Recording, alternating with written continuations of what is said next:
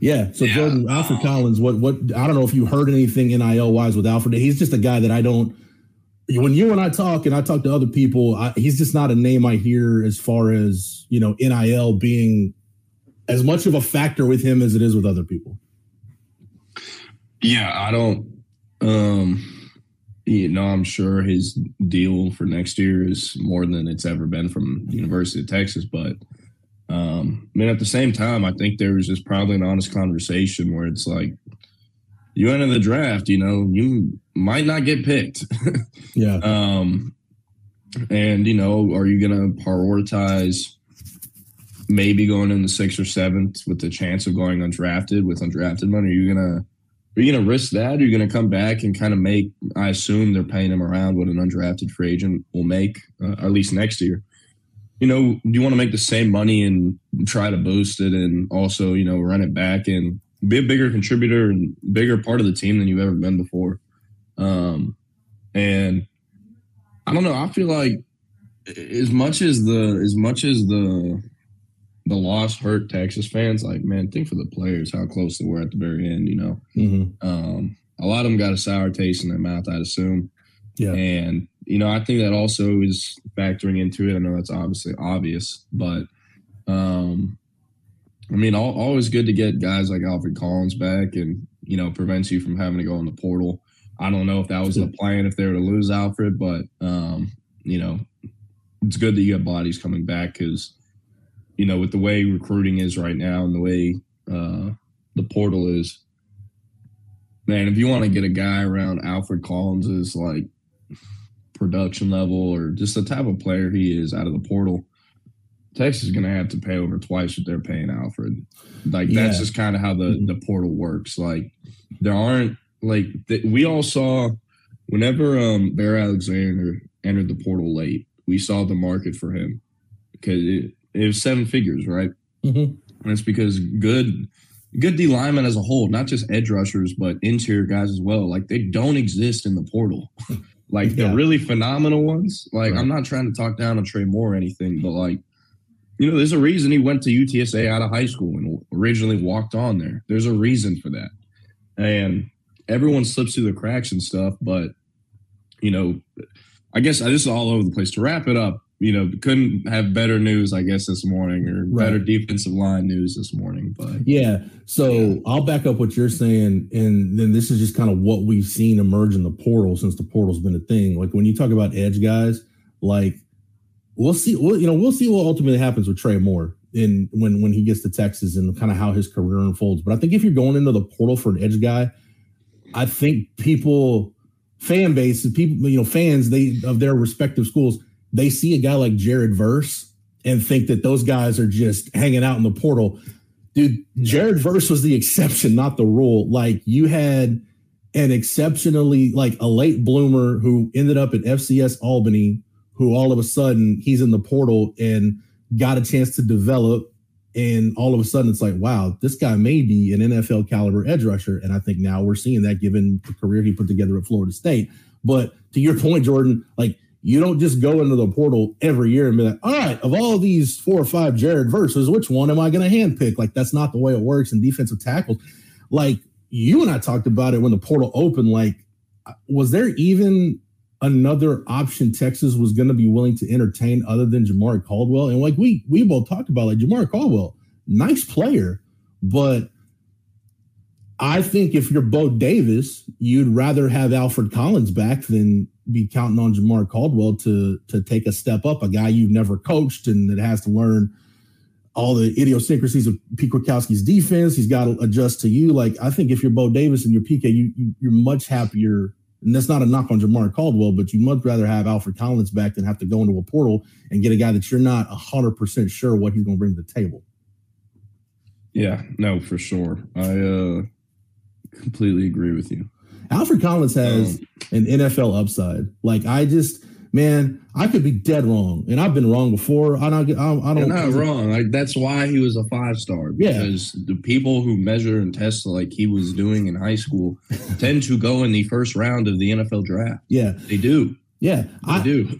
And he just hasn't put it together yet. Yeah, it would have been a crapshoot if he would have gone into the draft because honestly, man, I could have seen a scenario where he could have gone to the combine and torn it up, and somebody, because once you get to day three of the draft are like your 3-star prospects.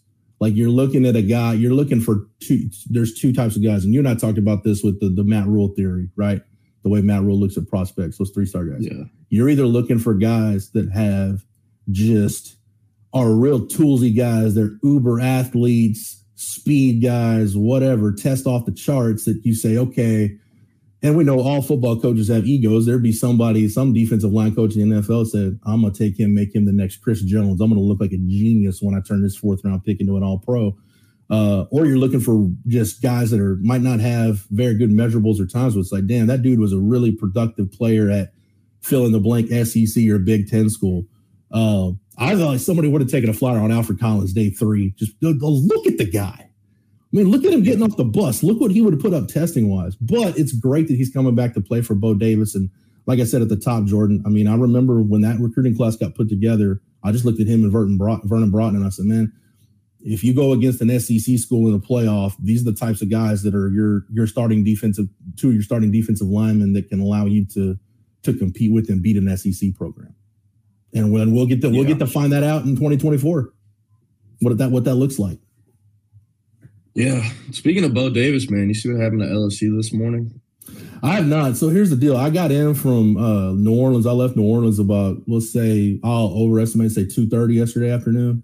And between traffic between Baton Rouge and Lafayette, which was god awful, and the thunderstorms I drove through from Beaumont pretty much until I got on the other side, on the west side of Houston, I didn't get home until about 2 o'clock this morning. So I pretty much rolled out of the rack, showered, was trying to connect with Eric Henry to get some Alfred Collins content up. But yeah, no, I have not seen what happened with LSU. Yeah, I just saw they fired Matt House on defense, and I'm pretty positive they're clearing the rest of the staff as well and just cleaning house the whole defensive side of the ball. Brought that up because I think Bo Davis is going to be on a short list of calls. And that's something to watch out for Texas fans. You know, I'm not saying he's getting the job. I have no intel on LSU's coaching search or how they look to fill that 2 hours after it breaks, but he's going to be a guy they call. I feel very strongly about that. Yeah. You know, you can't have the 2 highest graded interior defensive linemen in all of college football per Pro Football Focus and not get calls from another school has just as much tradition and history as the one you currently work at. So. Yeah. So Bo Davis, just to give everybody some background, he's an LSU alum, started his coaching career as a GA. I want to say maybe that was Jared DiNardo that was the head coach at LSU at that time. Then ends up at North Shore on David Amon's staff at North Shore, right when Corey Redding and those guys were kind of North Shore was on the come up in the late 90s and early 2000s. Bo Davis was on that staff. And then he goes back to LSU in 2002 under Nick Saban, working in the weight room, and then follows Nick Saban to the Dolphins. Then follows Nick Saban from the Dolphins to Alabama, and then Mac Brown hires him. And then we kind of know Bo from there, right? Goes from Texas back to Alabama, and then ends up getting in trouble with the NCAA. That whole deal is he's long put that past him. Ends up with the Jaguars. Spends a year at UTSA, a couple years with the Detroit Lions, and then back at Texas. He was on. I don't know if you're aware of this, Jordan. I'm sure you are, but Bo Davis was actually on Steve Sarkisian's USC staff. That initial staff Sark put together at USC. He was on that staff for about 5 minutes. They had announced him, and he was ready to go to work at USC. But when Charlie Strong hired Chris Rumph away from Alabama to be the Texas defensive line coach, it opened up a spot at Bama, and Nick Saban was like, hey, you want a job? So Bo couldn't get to Alabama fast enough at that point. So it's kind of cool that it came full circle for him and Sark got to hire him on his staff. But, I think there's a couple different things he'll look at. One that I'm interested in, I don't know, it's going to be a crazy thing that I say this, but this might be a really good question for my wife, who's an educator. But looking at the Texas teachers retirement plan, like between Bo Davis's time working at North Shore, the time he spent at Texas, the time he spent at UTSA, working for state institutions, I I would think the longer Bo Davis spends at Texas, the better he has a chance to really cash in retirement, on the backside whenever he's done coaching with whatever that pool of money would be for him in terms of his average years and everything. Does he actually even qualify for whatever teaching thing you're talking about? Like, yeah, the last time he taught anything was probably PE at North Shore. No, you do, because this was a big deal with Jeff Traylor also. I mean, if you work at a state school, you're eligible for that. So yeah, it's something to consider. But that may be something he considers. That may be the furthest thing from his mind. But look, man, I can tell you this. Chris Del Conte's got some work to do now that the season's over and everybody's kind of catching their breath. Steve Sarkisian's going to need a contract extension. I know that makes Texas fans nervous, but you can't go into the SEC if you're Texas and your head football coach is one of the lowest paid coaches in the SEC. If he's not one of your top 2, 3, 4 most well-paid coaches going into the SEC. Plus, I think Sark is going into year 4 of a 5-year contract, so it's about time to redo that thing anyway. Like, we talk about coaches' contracts, man. They're almost like NFL players' contracts. Like, if you tell me it's for X number of years, nobody ever sees the full amount of years on that contract. Either you're redoing it because you've outperformed expectations, or you're tearing it up because you underperformed and you're out on the street. So Sark's going to need a contract extension, and CDC has said it, man. And I think you've got the right administration in place right now that understands this at Texas, and you've got donors that are hungry, that have seen what the staff can do. I really feel like Texas under this administration isn't going to lose assistant coaches because of money. Money's not going to be a factor. If Bo Davis were to end up leaving, where I'm not saying he is, so Jordan and I aren't reporting anything on that. Just don't be shocked when you legitimately see Bo Davis's name pop up as somebody on this LSU staff that Brian Kelly might try to hire. Texas won't be losing assistant coaches because of money. There will be another factor at play. Yeah. And, whenever LSU is the school you went to and have probably secretly been rooting for, it's kind of hard to beat that out for Texas, even with the money involved. And I saw CB's comment on the guys Brian Kelly fired. I almost said BK. Yeah, Brad Kellner's at Baton Rouge letting loose, just cutting everybody today. But no, Jimmy Lindsey, I don't know if that's the full, on-field assistant defensive staff that CB commented, but Jimmy Lindsey, I believe, is who was the coach in charge of the interior defensive line. So, well, I just went to our LSU site, Go 24/7, Jordan, and Glenn West is reporting that it is Glenn West and Matt Zenitz are reporting that it is going to be a full house cleaning on defense. Everybody's going. Damn. Yeah. Damn. But dude, I'm gonna apply. I want to coach Harold Perkins. How would you? What? Give me your. You walk into a meeting with LSU's edge guys. Well, what's the first thing you tell Harold Perkins? You're done playing edge. First off, it's probably you haven't talked to Harold in a minute, so it'd probably be nice to catch up with him. You tell him get the hell out of my room. You're not playing edge anymore.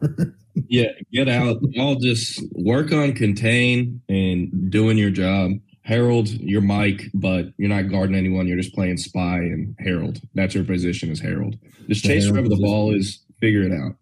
Hey, man. You just got to turn him loose. And on offense, he's getting at least 10 carries a game.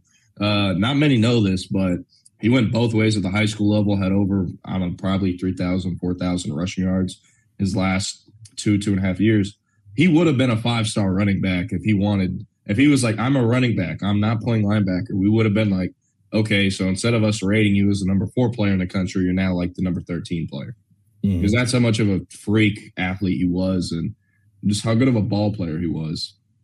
Won't Kelly end up at Michigan anyways if Harbaugh ends up with the Chargers? Look, that's a great point. We should be proud of the players and coaches doing well this season. We should.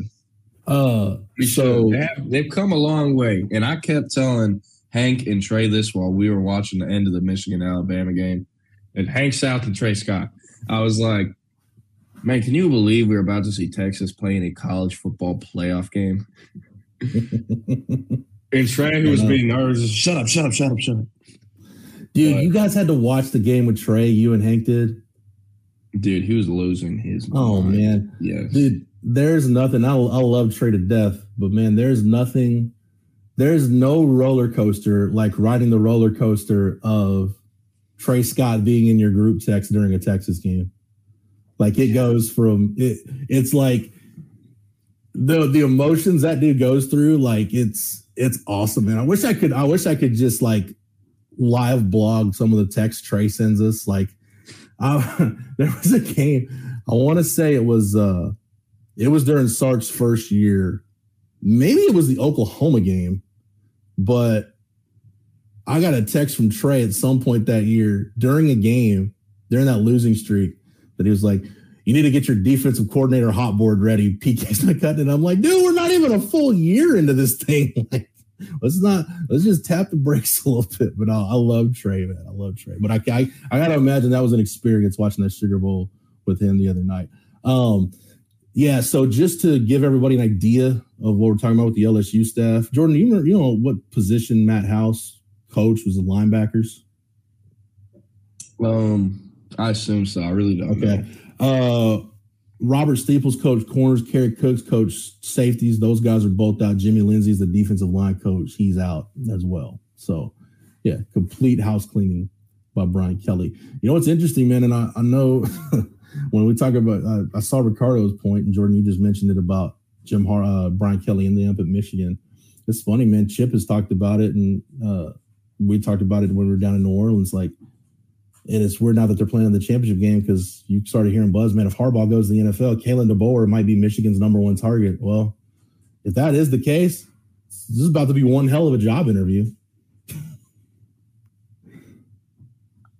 Man, Kellen, I don't give a shit, dude. If I'm Michigan, I'm not even calling Brian Kelly. It's just, no, man. Hey, Mr. DeBoer, give me a number. Just give me a number. Dude, he is, I've said this before, man.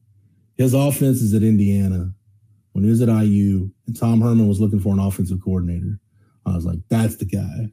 I just didn't know that Fresno State was going to go ahead and offer him the head coaching job and he'd be a head coach. And that was a few years ago. And like, it's funny. That was 4 years ago, I was talking about Kalen DeBoer would be a great fit to be the Texas offensive coordinator. Then 4 years later, he's got Washington in the national championship game. Like, that's after not, they beat Texas. Yeah, that's not Texas with Tom Herman no longer the coach at Texas.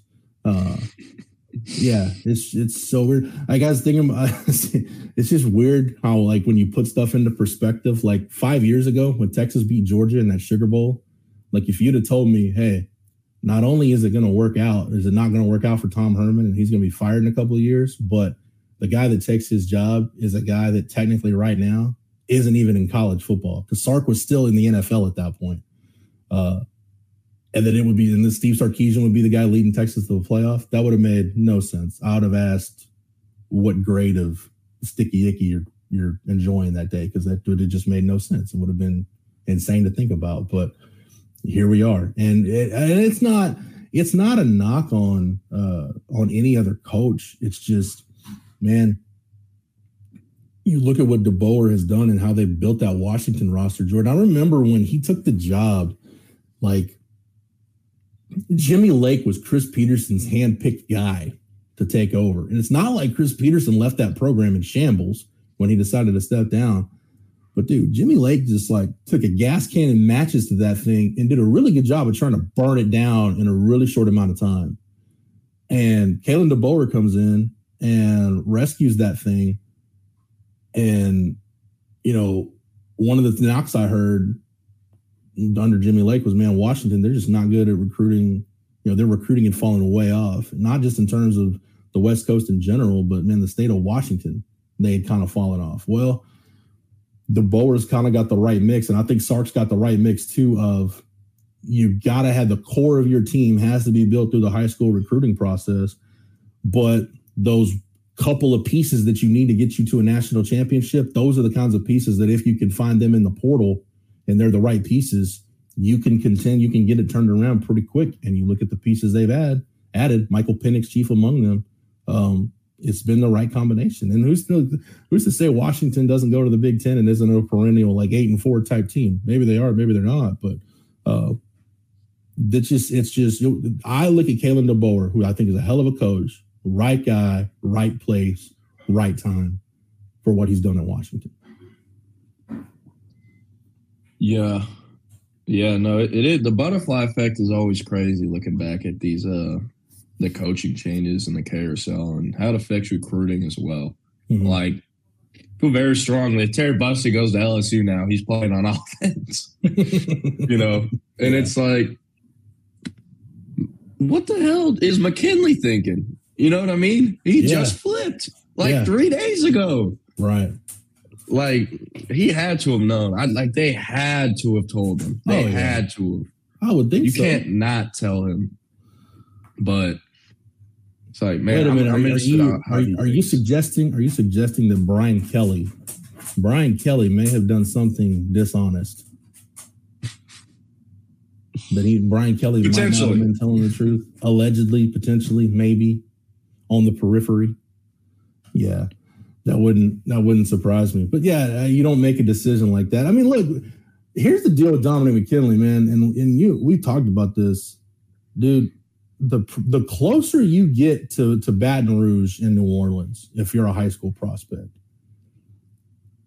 unless you've covered a recruitment of one of those guys or you're from that area, and I just know it on the periphery, the in-state pressure those guys get to go to LSU, if you're a guy LSU wants, you can't imagine the level of pressure some of those guys are under when it gets down to nut cutting time at the end of their recruitment. Like it is. Yeah. I've heard of stuff, Jordan. I'm not saying this is exclusive to LSU, but I've heard of stuff like, hey, you know, if you go to school X and not LSU, it might be kind of hard for your parents to find a job around here. You know, stuff like that does happen. The state of Louisiana is unique. It's so unique because there's no other Power 5 school. It's not like Texas where you've got two options. And the way it's always been described to me is it's LSU and Arkansas by far the most in-state pressure, just because they don't even Georgia. Nobody really gives a shit about Georgia Tech, but they're still there. Florida, you have the three big ones plus UCF now, who's in a Power 5 conference or Power 4, whatever. Yeah. And then in Texas, you got A&M, California, you got all the other schools. I know y'all know this, but dude, and depending on what part of Texas, depending on what part of Texas you're in too, like Oklahoma might as well be considered an in-state territory. So. Yeah, and it is just so hard to pull kids from Arkansas or LSU or Louisiana that are prioritized by the main in-state school. Mm-hmm. It's the same thing. Like, I would say who I think is probably third challenging is Mississippi. Because, you got to get – the Ole Miss and Mississippi State kid had to have really, either, one, not wanted the kid, or two, maybe the kid did something on his visit there or something where they don't want a character. It has to be something like that. Or else if they're they're going to Mississippi State or Ole Miss. They just are. That's a good point because, and I just do this. I still do this sometimes. I'll just look at a kid's offer list. An offer list can tell you, it doesn't tell you everything, but at times it can tell you a lot. All right, let's take a kid. If you're recruiting a kid, let's say you're recruiting a kid from the state of South Carolina, right? You're recruiting a kid from the state of South Carolina, but he doesn't have a South Carolina offer or a Clemson offer. My immediate response would be, all right, what's wrong? What's the red flag? Because if Texas is good enough to go in and offer a kid from the state of South Carolina and he ain't got a Clemson offer or a South Carolina offer, something happened at some point. Or you got extremely lucky because this kid just completely slipped through the cracks and they missed him. But or you could be offering too early. Oregon with their offensive coordinator, Will Stein, who actually coached me and my twin brother at the high school level. Lake Travis University. Him and Oregon have really been trying to get into Texas, and they've been making a ton of early offers and been beating Texas and A&M on a lot of guys. And a lot of it is okay, Stein, I get what you're doing here, but this is how like, why are there, if I go to the Oregon 24/7 site, why are there going to be like 50, 20, 25 receivers long? Like stuff like that. Yeah. It's that type of recruiting. So I feel like that's usually what it is whenever schools at least beat the in-state schools in Texas, like A&M or Texas, is because either Texas or A&M doesn't like the player enough, or they're just waiting because they don't think he's ready yet. And for Texas and for Texas A&M, and look, I'm sorry, Baylor fans, Tech fans, TCU fans, it's a different deal for Texas and Texas A&M. If one of those two schools offers a kid in the state of Texas, you damn well better be offering that kid a committable offer. Because if you don't, like, the endless amount of crap you're going to get from donors in that area, people connected to the high school coach, the THSCA, like, it's not worth. This might sound crass, but I don't care. It's just for lack of a better phrase. It's not worth the headache to miss like that. Like, you better. That's why it's going to take Sark, or now in A&M's case, Elko. It's going to take them some time. Like, if you're going to offer an in-state kid, like, you really got to sit down and evaluate. All right, we're ready. Like, you talked about it. You and Mike both did right before signing day. Xavier Filson, he's a perfect example. Like, Texas was still evaluating him. They weren't 100% sure they wanted to pull the trigger. And by the time they were ready, he's going to commit to Florida tomorrow. So, it's thankfully they, kind of stars aligned, everything worked out. But that's the kind of stuff Texas is going to run into because, Jordan, the politics, man. You can't offer an in-state kid and then suddenly decide, we changed our mind and pull that offer. It's, like I said, it's not worth the headache some of those guys are going to go through. Yeah.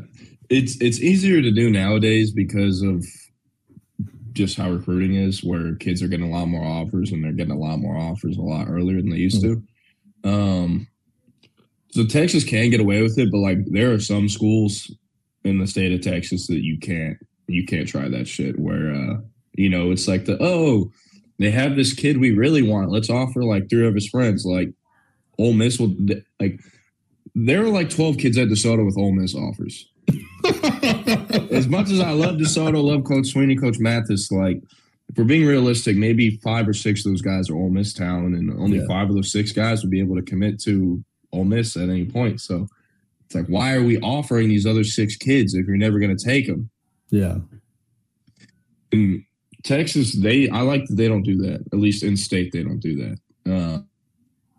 So, yeah, I want to. Fungo Master said, does Harold Perkins hit the portal now? I really doubt it. You got me? I think I just buffered. Yeah, I'm good. Yo. Yeah. You got me? Yeah. All right. I'm at a hotel in San Antonio, so I think it's me. No, it's me. It's me. Gotcha. I think it's me. So, yeah. Okay, you're unfrozen now. Okay. But Harold Perkins, he burned a lot of bridges with his high school, at least with A&M. So if he does enter the portal, I doubt it's to A&M. I know you're probably like, there's a different staff. Mike Elko was a big part of recruiting Harold to A&M. So if he does, he's not going to A&M. But you talk about burning bridges. I'm pretty sure there's going to be a couple people that would be responsible for taking care of some NIL bills that might have been on the other side of that bridge that was torched. I get what you're saying. But like Denver Harris is taking a visit to A&M this weekend. As crazy as that sounds. Are you serious? I'm dead ass. As crazy as that sounds, Denver Harris didn't go and burn an A&M hat on Instagram Live after he committed to LSU after being committed to A&M for however many months. He never did that. He just drove in a parking garage at like 50 miles per hour and is a psychopath. Harold Perkins, there's a lot of other stuff with both those guys that's never been reported. We'll never see the light of day. But no, I don't think Harold's leaving. I wouldn't expect that. If he does, Texas, like, okay. I wouldn't see that happening. Now McKinley, he hasn't signed. He's going to sign next month in February. I believe the February signing date is February 9th this year, the 6th, something like that. But he is just committed. And he flipped from A&M to LSU a few days ago. It was It was weird. It was the middle of the Under Armour. February 7th. Yeah.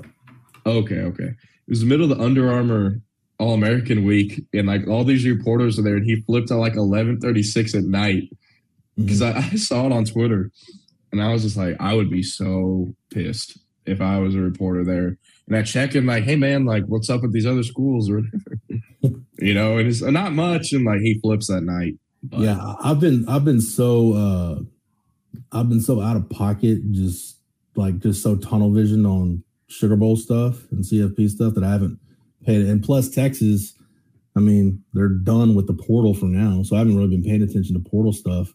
But yeah, I didn't know that about Denver Harris. I saw yesterday that I guess Tennessee was recruiting Evan Stewart, and now they're not. You have anything on like where the hell's Evan Stewart going to end up? So information on him is like impossible to find. That's why it doesn't really get reported on. But his camp, they're keeping everything tight. Going to a good program that's actually in a contending spot is important. NIL is obviously important. We all know that. He has 1 year left. He's going to be a 1 year rental. Weeks before he entered the portal, I had a guy who was consistently telling me Texas would feel good about their chances if he did enter the portal. And, he entered, and I haven't heard from that guy since. So that's kind of how the portal works with sources sometimes. I don't think Texas is going to really make a push here or be a spot he could end up.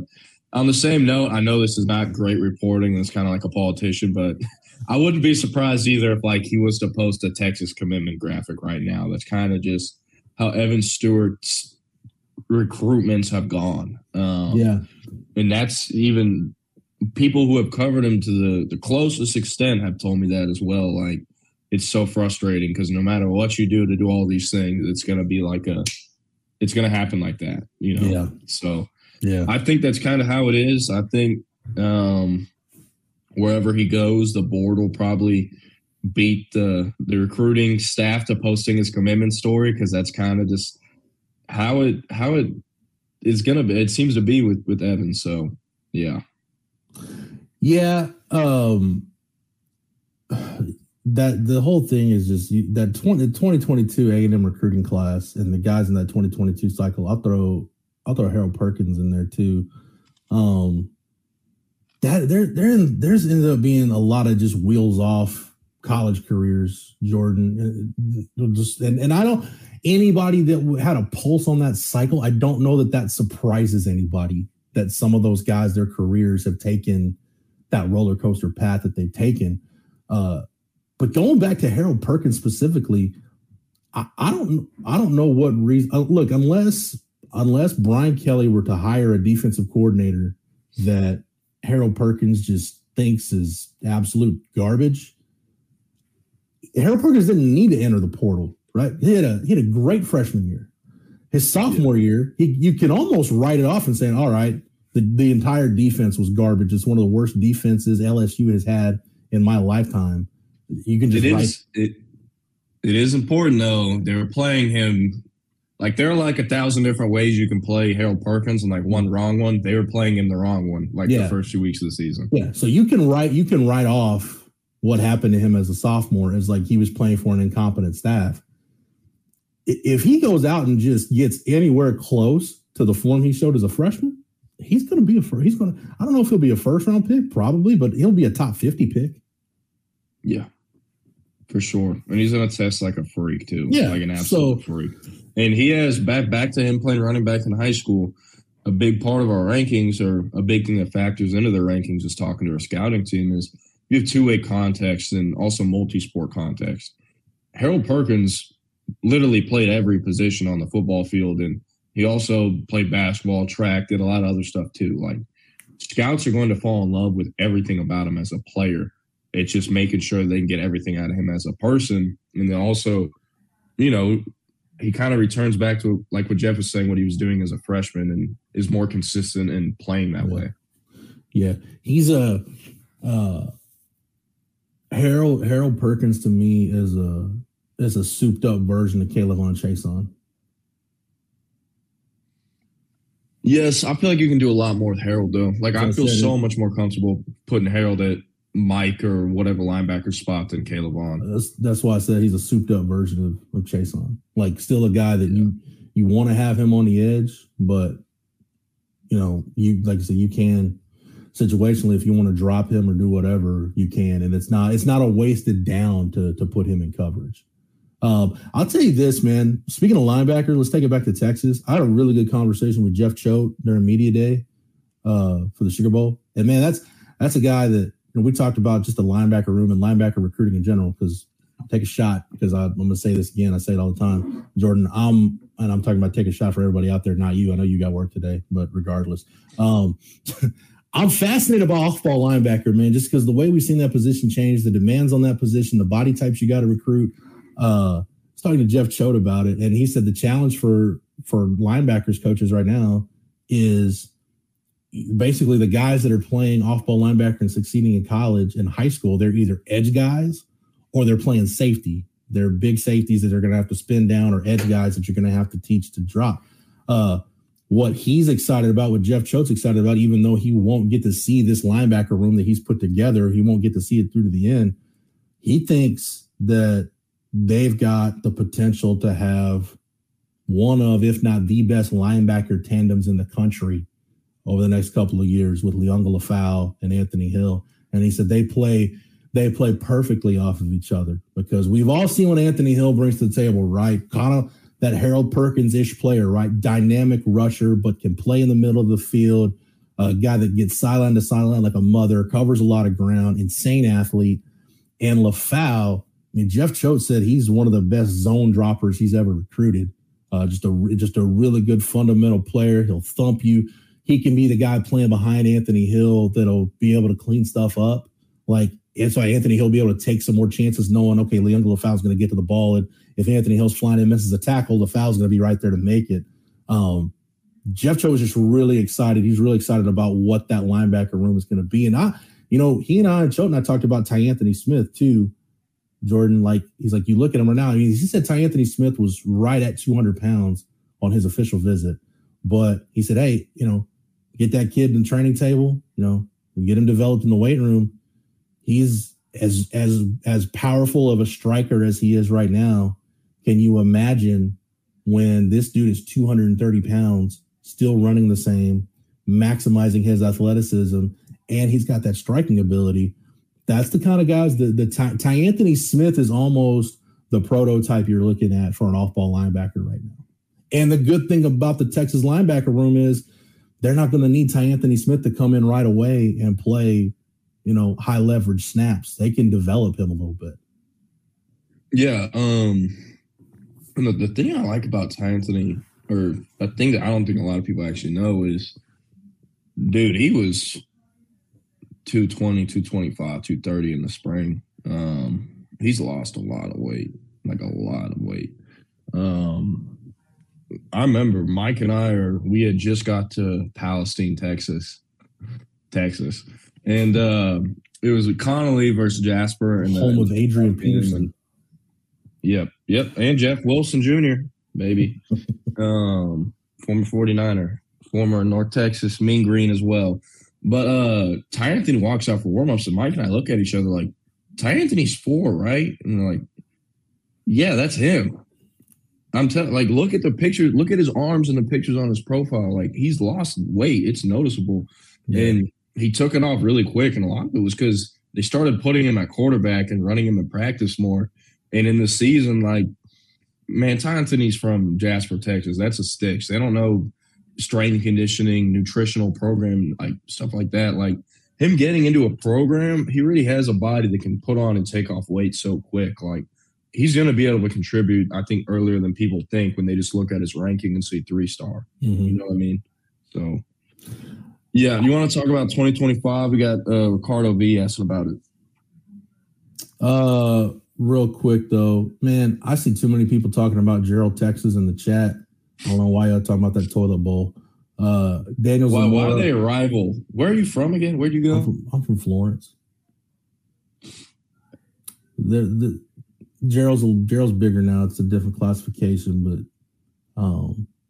yeah, they're our rivals. It's 7 miles apart, so it's kind of like a Duke, North Carolina thing. I was raised on the side of FM 487, Jordan, where we believe in things like, indoor plumbing and, marrying outside of your family and things of that nature. So,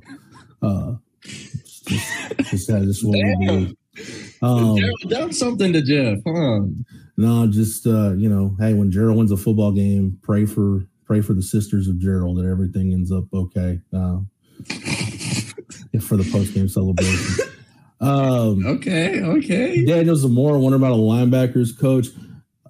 Johnny Nanson's name came up pretty quick after Arizona's bowl game was over. I know that's a name that we've heard. I don't know.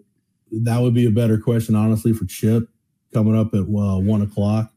But Johnny Nanson's a name that we've heard, but I haven't been told in the last few hours, Jordan, I don't know if you have either, that anything is imminent on Sark hiring a linebackers coach right now. But that Johnny Nanson's a name to know.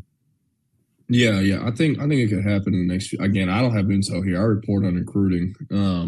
But I would expect it to happen sometime in the next few days. Choda's been out the door for a minute now. He obviously coached still and did all that, but I just meant we've known he's been going to Nevada for a long time now. Mm-hmm.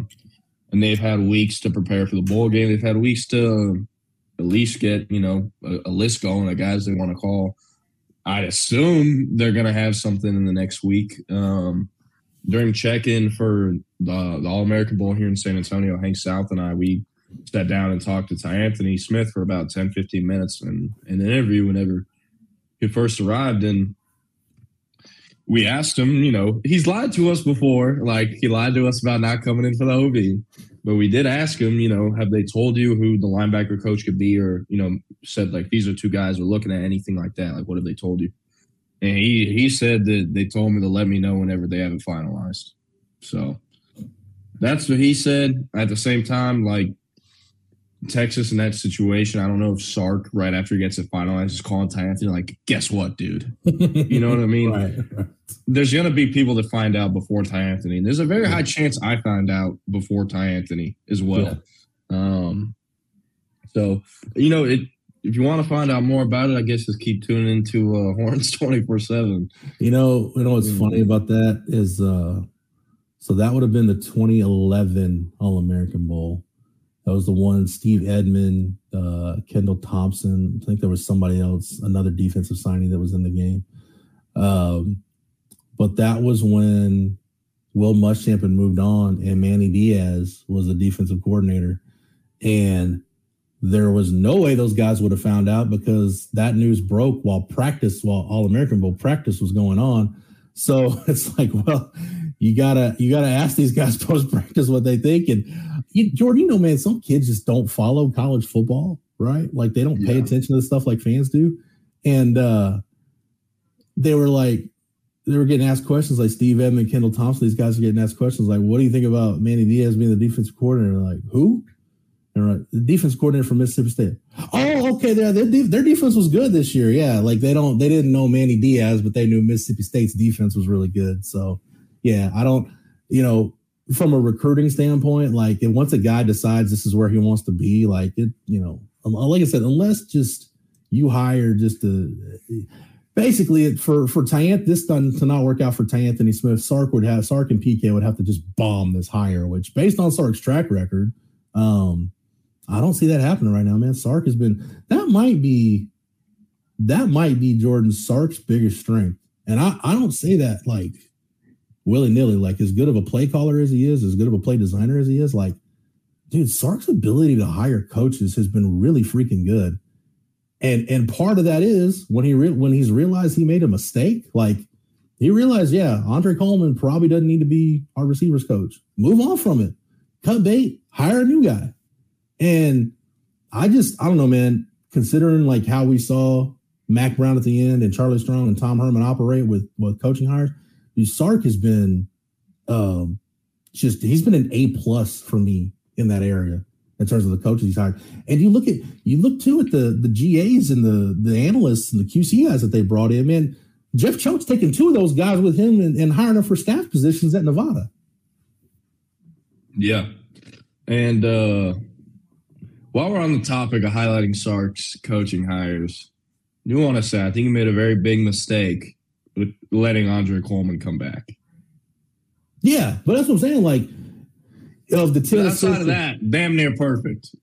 Yeah, dude. If you're hitting 90%, you hit pretty good. The one that concerns me though, I just despised Andre Coleman and all the things he did. So yeah, it's just, and I don't look, man. I'm just going off of third hand stuff, right? I didn't have a relationship with Andre Coleman, but based on the feedback I got, it always felt like it was someone else's fault that Texas didn't get fill in the blank receiver. You know what I mean? Speaking of which, we see who the Aggies hired to coach their receivers. Holman Wiggins, man, that's big. Not good news because Damian Craig, I'll tell you what, it's among receivers in the state of Texas that are getting recruited by schools like A&M. A lot of them have started to kind of feel the same way about Damian Craig that I guess Texas fans used to tweet about Damian Craig. Holman Wiggins can coach his ass off. I know he hasn't had anyone or any draft picks, whatever, since Devontae Smith or Henry Ruggs and all those guys. I don't care. Like, this is the best receiver coach A&M has had, like, probably in school history, and he hasn't coached a single game yet. Like, it's just they're not – there hasn't been a guy in College Station that can actually develop at a offensive position like this in I don't know how long. I'm serious. I don't know how long it's been. I almost said the whole team, but I'm like, they had Elijah Robinson. Let's stick to offense. But in recruiting, he's a great recruiter. Damian Craig was also a good recruiter. That's how he got Evan Stewart. It's how he convinced Evan Stewart to play for him. And Noah Thomas and all these other guys who are like had great futures. Damian Craig got him to go to A&M. I think the reasons they might have been at A&M might not have fallen directly on Damian Craig. These kids don't go just to play for a singular position coach. There's obviously other things involved, but I mean, he was a primary for both of them. And with him gone, it's going to be interesting whenever the full support staff and the full A&M staff is finalized, because I can't wait to go through it and break it down. And I'm going to write a story like how this affects Texas in recruiting. Oh yeah. Cause man, like I said, it's just that flipping that mindset back to, this Texas A&M Cold War, as my man Rod Babers has called it, where, they haven't been playing on the field, but man, the battle is still real in recruiting. Now it damn sure affects what happens on the field, because now you're playing A&M again, and hopefully you're playing that thing on an annual basis. I was trying to find who was A&M's wide receivers coach, and of course it's hard to find stuff from 2002. But back when like Robert Ferguson and Chris Cole, Chris Taylor, those guys were coming through. Jamar Taylor, Terrence Thomas, Terrence Murphy, that Bethel Johnson. That was back when that was probably, man, that might be the last time, other than Mike Evans and well, you have Mike, that group of Mike Evans, Ryan Swope, kind of that group. But with kind of late Mike. How long ago? That was a decade ago. That was, yeah. It was a decade ago, yeah. I was in elementary school. Yeah. The last time there was a coach this good at actually coaching and not just saying he's good at coaching was when I was in elementary school. I'm 21 now. Yeah, David Beatty was the receivers coach at A&M for Mike Evans. You had Mike Evans. Let's see. I'm trying to see who else was a receiver on that team. I guess Ryan Swope was already gone by 2013. Yeah, probably. Speedy Noel, baby. Oh, man. You know what? There's I don't know why, but there's sometimes when I bring up contacts, I don't know who I'm trying to get a hold of, but my fat fingers will miss a letter, and it'll bring up that I have a phone number for Speedy Noel still in my phone. Why, I don't know, but I do. So I may call it one day and see if it works. I doubt it, but man, what's up, man? How you doing? You got who are your favorites right now? Yeah. What up? Yeah, David Beatty had Easy Wachiku, Ryan Swope. Yeah, probably David Beatty, but yeah, David Beatty hadn't been at A&M in a decade. So probably last time A&M had a receivers coach that could develop wide receivers. Yep. Yeah. To JSDTX's point, coaches really make a difference. You can find a nice guy or someone good in one area, but the whole package is hard to get. Yeah, it's dude. And look, I really feel like Sark can learn from the CFP experience and, make himself a better coach. We'll get more into this. Jordan, I know you won't be with us tomorrow or Friday because you got All-American Bowl stuff to handle, but that's to me is the next step for Sark is, man, what did you learn about yourself? And it's time to nitpick Sark because Steve Sarkisian, as he stands right now, we've seen that he's good enough to get Texas to the CFP. All right. But every coach has had to do this, man. Every coach. What are the things you're going to change to now, once you get back there, to be able to get over the hump and win it? And it's time to nitpick Sark from that standpoint. So I just like the fact that Texas has a coach now that you should firmly believe, okay, you're capable of being a national championship caliber program, competing for a national championship and have a chance to win a national championship with this guy as your head coach. Like, the fact that we can unequivocally, definitively say that about Sark after year 3, I don't know, Jordan. I just feel like there's a calming feeling, I feel. And that's not that doesn't guarantee you anything. Texas might not get back there under Sark. I don't know. But the fact that he's proven capable of that, it beats the hell out of the alternative, which if we weren't saying what we're saying now about Sark, the alternative would be, oh man, 2024, it's a win or go home type year. I'm not saying that about a Texas head coach after year 3, or in the case of Charlie Strong, firing a head coach after year 3. So it's a nice change of pace. It's a nice spot to be in.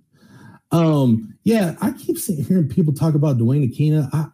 I don't know if Coach Akina at this point with his age, I don't know what he wants to do as far as football goes. So, I mean, I know it's fun to talk about him and, guys that played for him have nothing but great things to say about him. I think any Texas fan who watched football during that era appreciates what Dwayne Akina meant. But, man, Jordan, this is something to kind of chew on, man. Terry Joseph as the defensive pass game coordinator. I said this yesterday, man. Something's got to change there. I'm not saying you got to fire Terry Joseph, but Pete Kwiatkowski is a defensive front guy, just like he trusted Jimmy Lake to call coverages and game plan on the back end when he was at Washington. Terry Joseph doesn't have that defensive pass game coordinator title just to get him some extra money and to look better on a business card. Like he has a job. He has a function, a real important function. And there were times this year where the front end and the back end of that defense just weren't tied together. And now with the guys you brought into that room over the last 2 recruiting cycles, Manny Muhammad, Xavier Filsaime, Kobe Black, I'll even throw Terrence Brooks back in there. You're way too talented you're going to be way too talented in 2024 and 2025 to be as inconsistent as you were in 2023 in the secondary. Yeah, and one thing that is huge that I don't think any Texas fans are realizing how big of a deal it is Joey Thomas going to Nevada is not good for Texas. Y'all are probably like, who the hell is Joey Thomas? He's been Terry Joseph's assistant the last 2 years. And his official title was cornerbacks analyst or defensive backs analyst, something like that. But a lot of people, a lot of recruits, a lot of players, or high school players, and even just whenever you're in practice and during the media availabilities, at least when I was there in the fall, talking to different sources about the program, dude, Joey Thomas did a lot with the cornerbacks. A lot.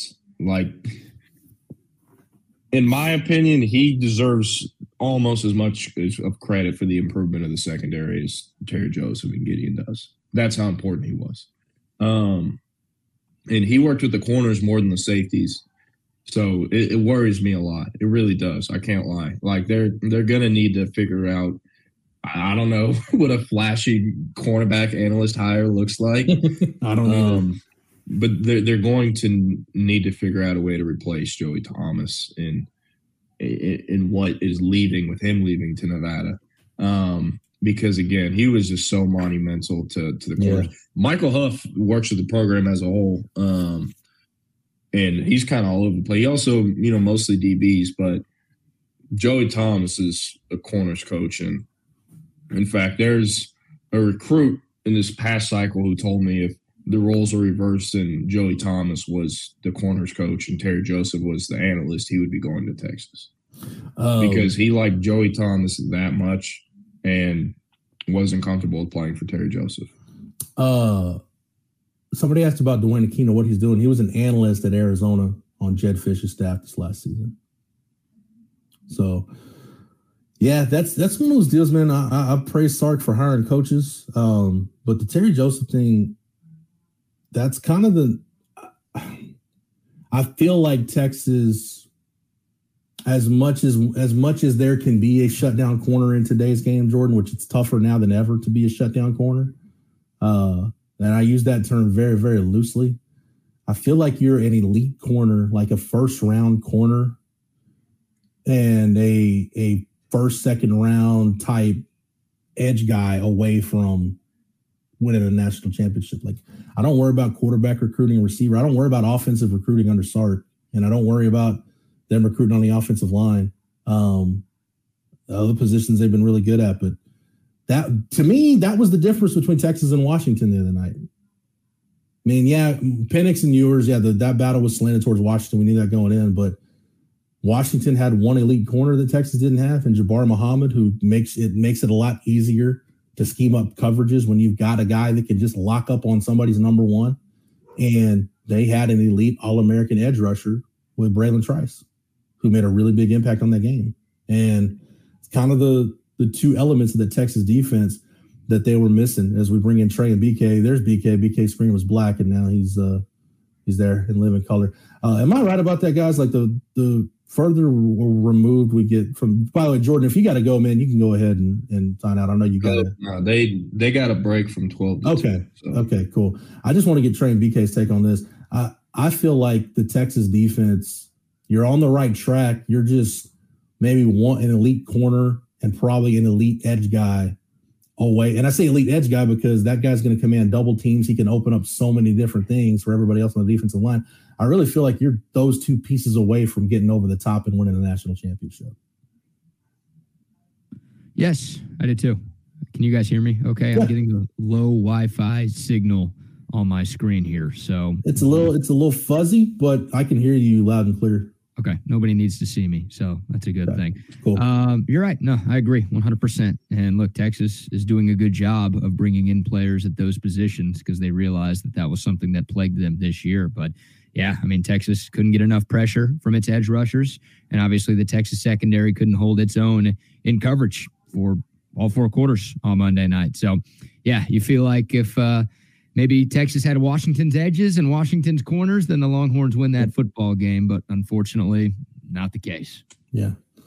Yeah, I'm disappointed that Anthony Hill didn't get more run as a pass rusher earlier in the game. They were playing him a lot at traditional linebacker, which I know has been his role in the second half of the season. But you need to understand what you're up against there, and that getting pressure on Penix was paramount. And that didn't necessarily guarantee anything because his pocket presence is so ridiculous. Yeah. I think Bukowski, as great as he's been, I don't think he had a very good game a couple nights ago. No, I think he and Sark both. That was probably in terms of the plan, let's call it C+. Yeah. Okay. We also I know we all know this, but we really needed. They could have done a better job, yes, but so much of it I felt like was just Penix playing out of his fucking mind and throwing throws that like he probably couldn't throw again if he tried. Well, actually, I don't know because he kept doing it the next snap.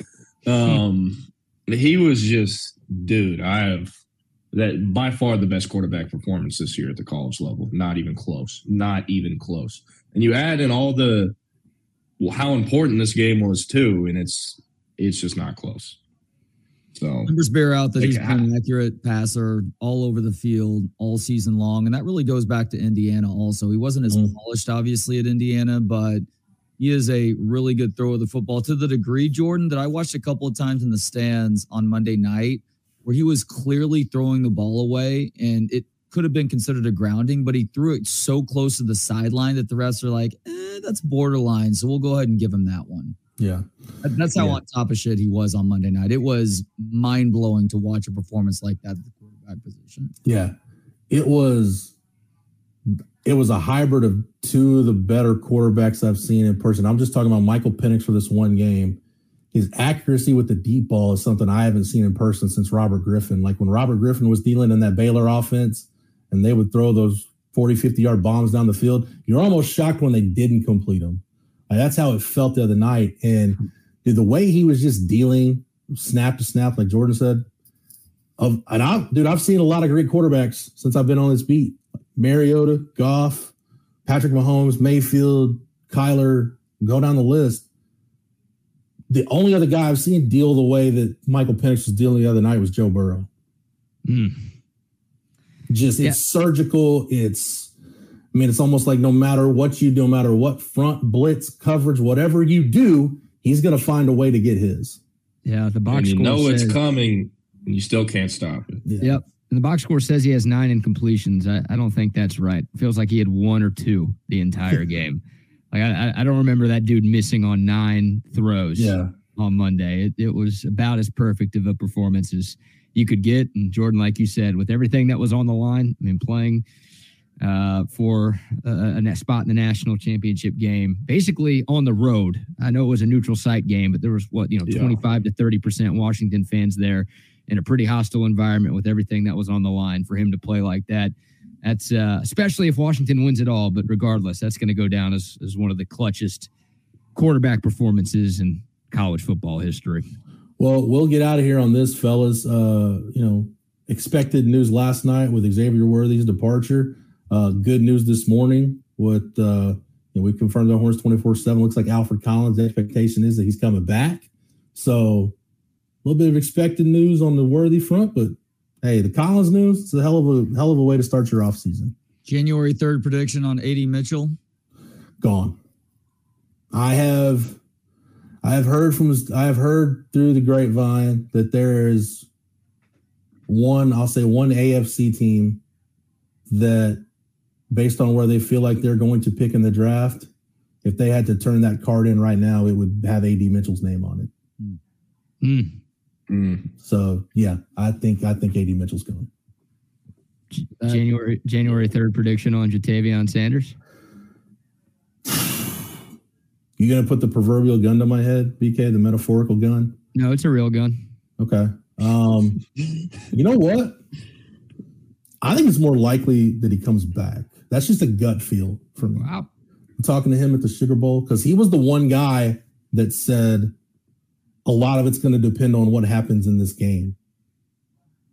I think if Texas is in the national championship game and wins the national championship, he's gone. But I think the fact that they're that close, it's a tough call because I think he's a top 50 pick whether he comes out this year or next year. Does the allure of maybe being tight end 1 in the draft appeal to him that much? It's more of a decision he's going to have to make than I thought. I just assumed he'd be gone. Does that AFC team that likes A.D. Mitchell rhyme with Kansas City Queefs? Oh God! I didn't think we were gonna. I think we're gonna have to. I didn't have the word queef on my bingo card, Trey. So. Oh, you never know what to expect from Trey or this show. Y'all are the best. Great show as always, and look forward to tuning in tomorrow. Yep. See you guys.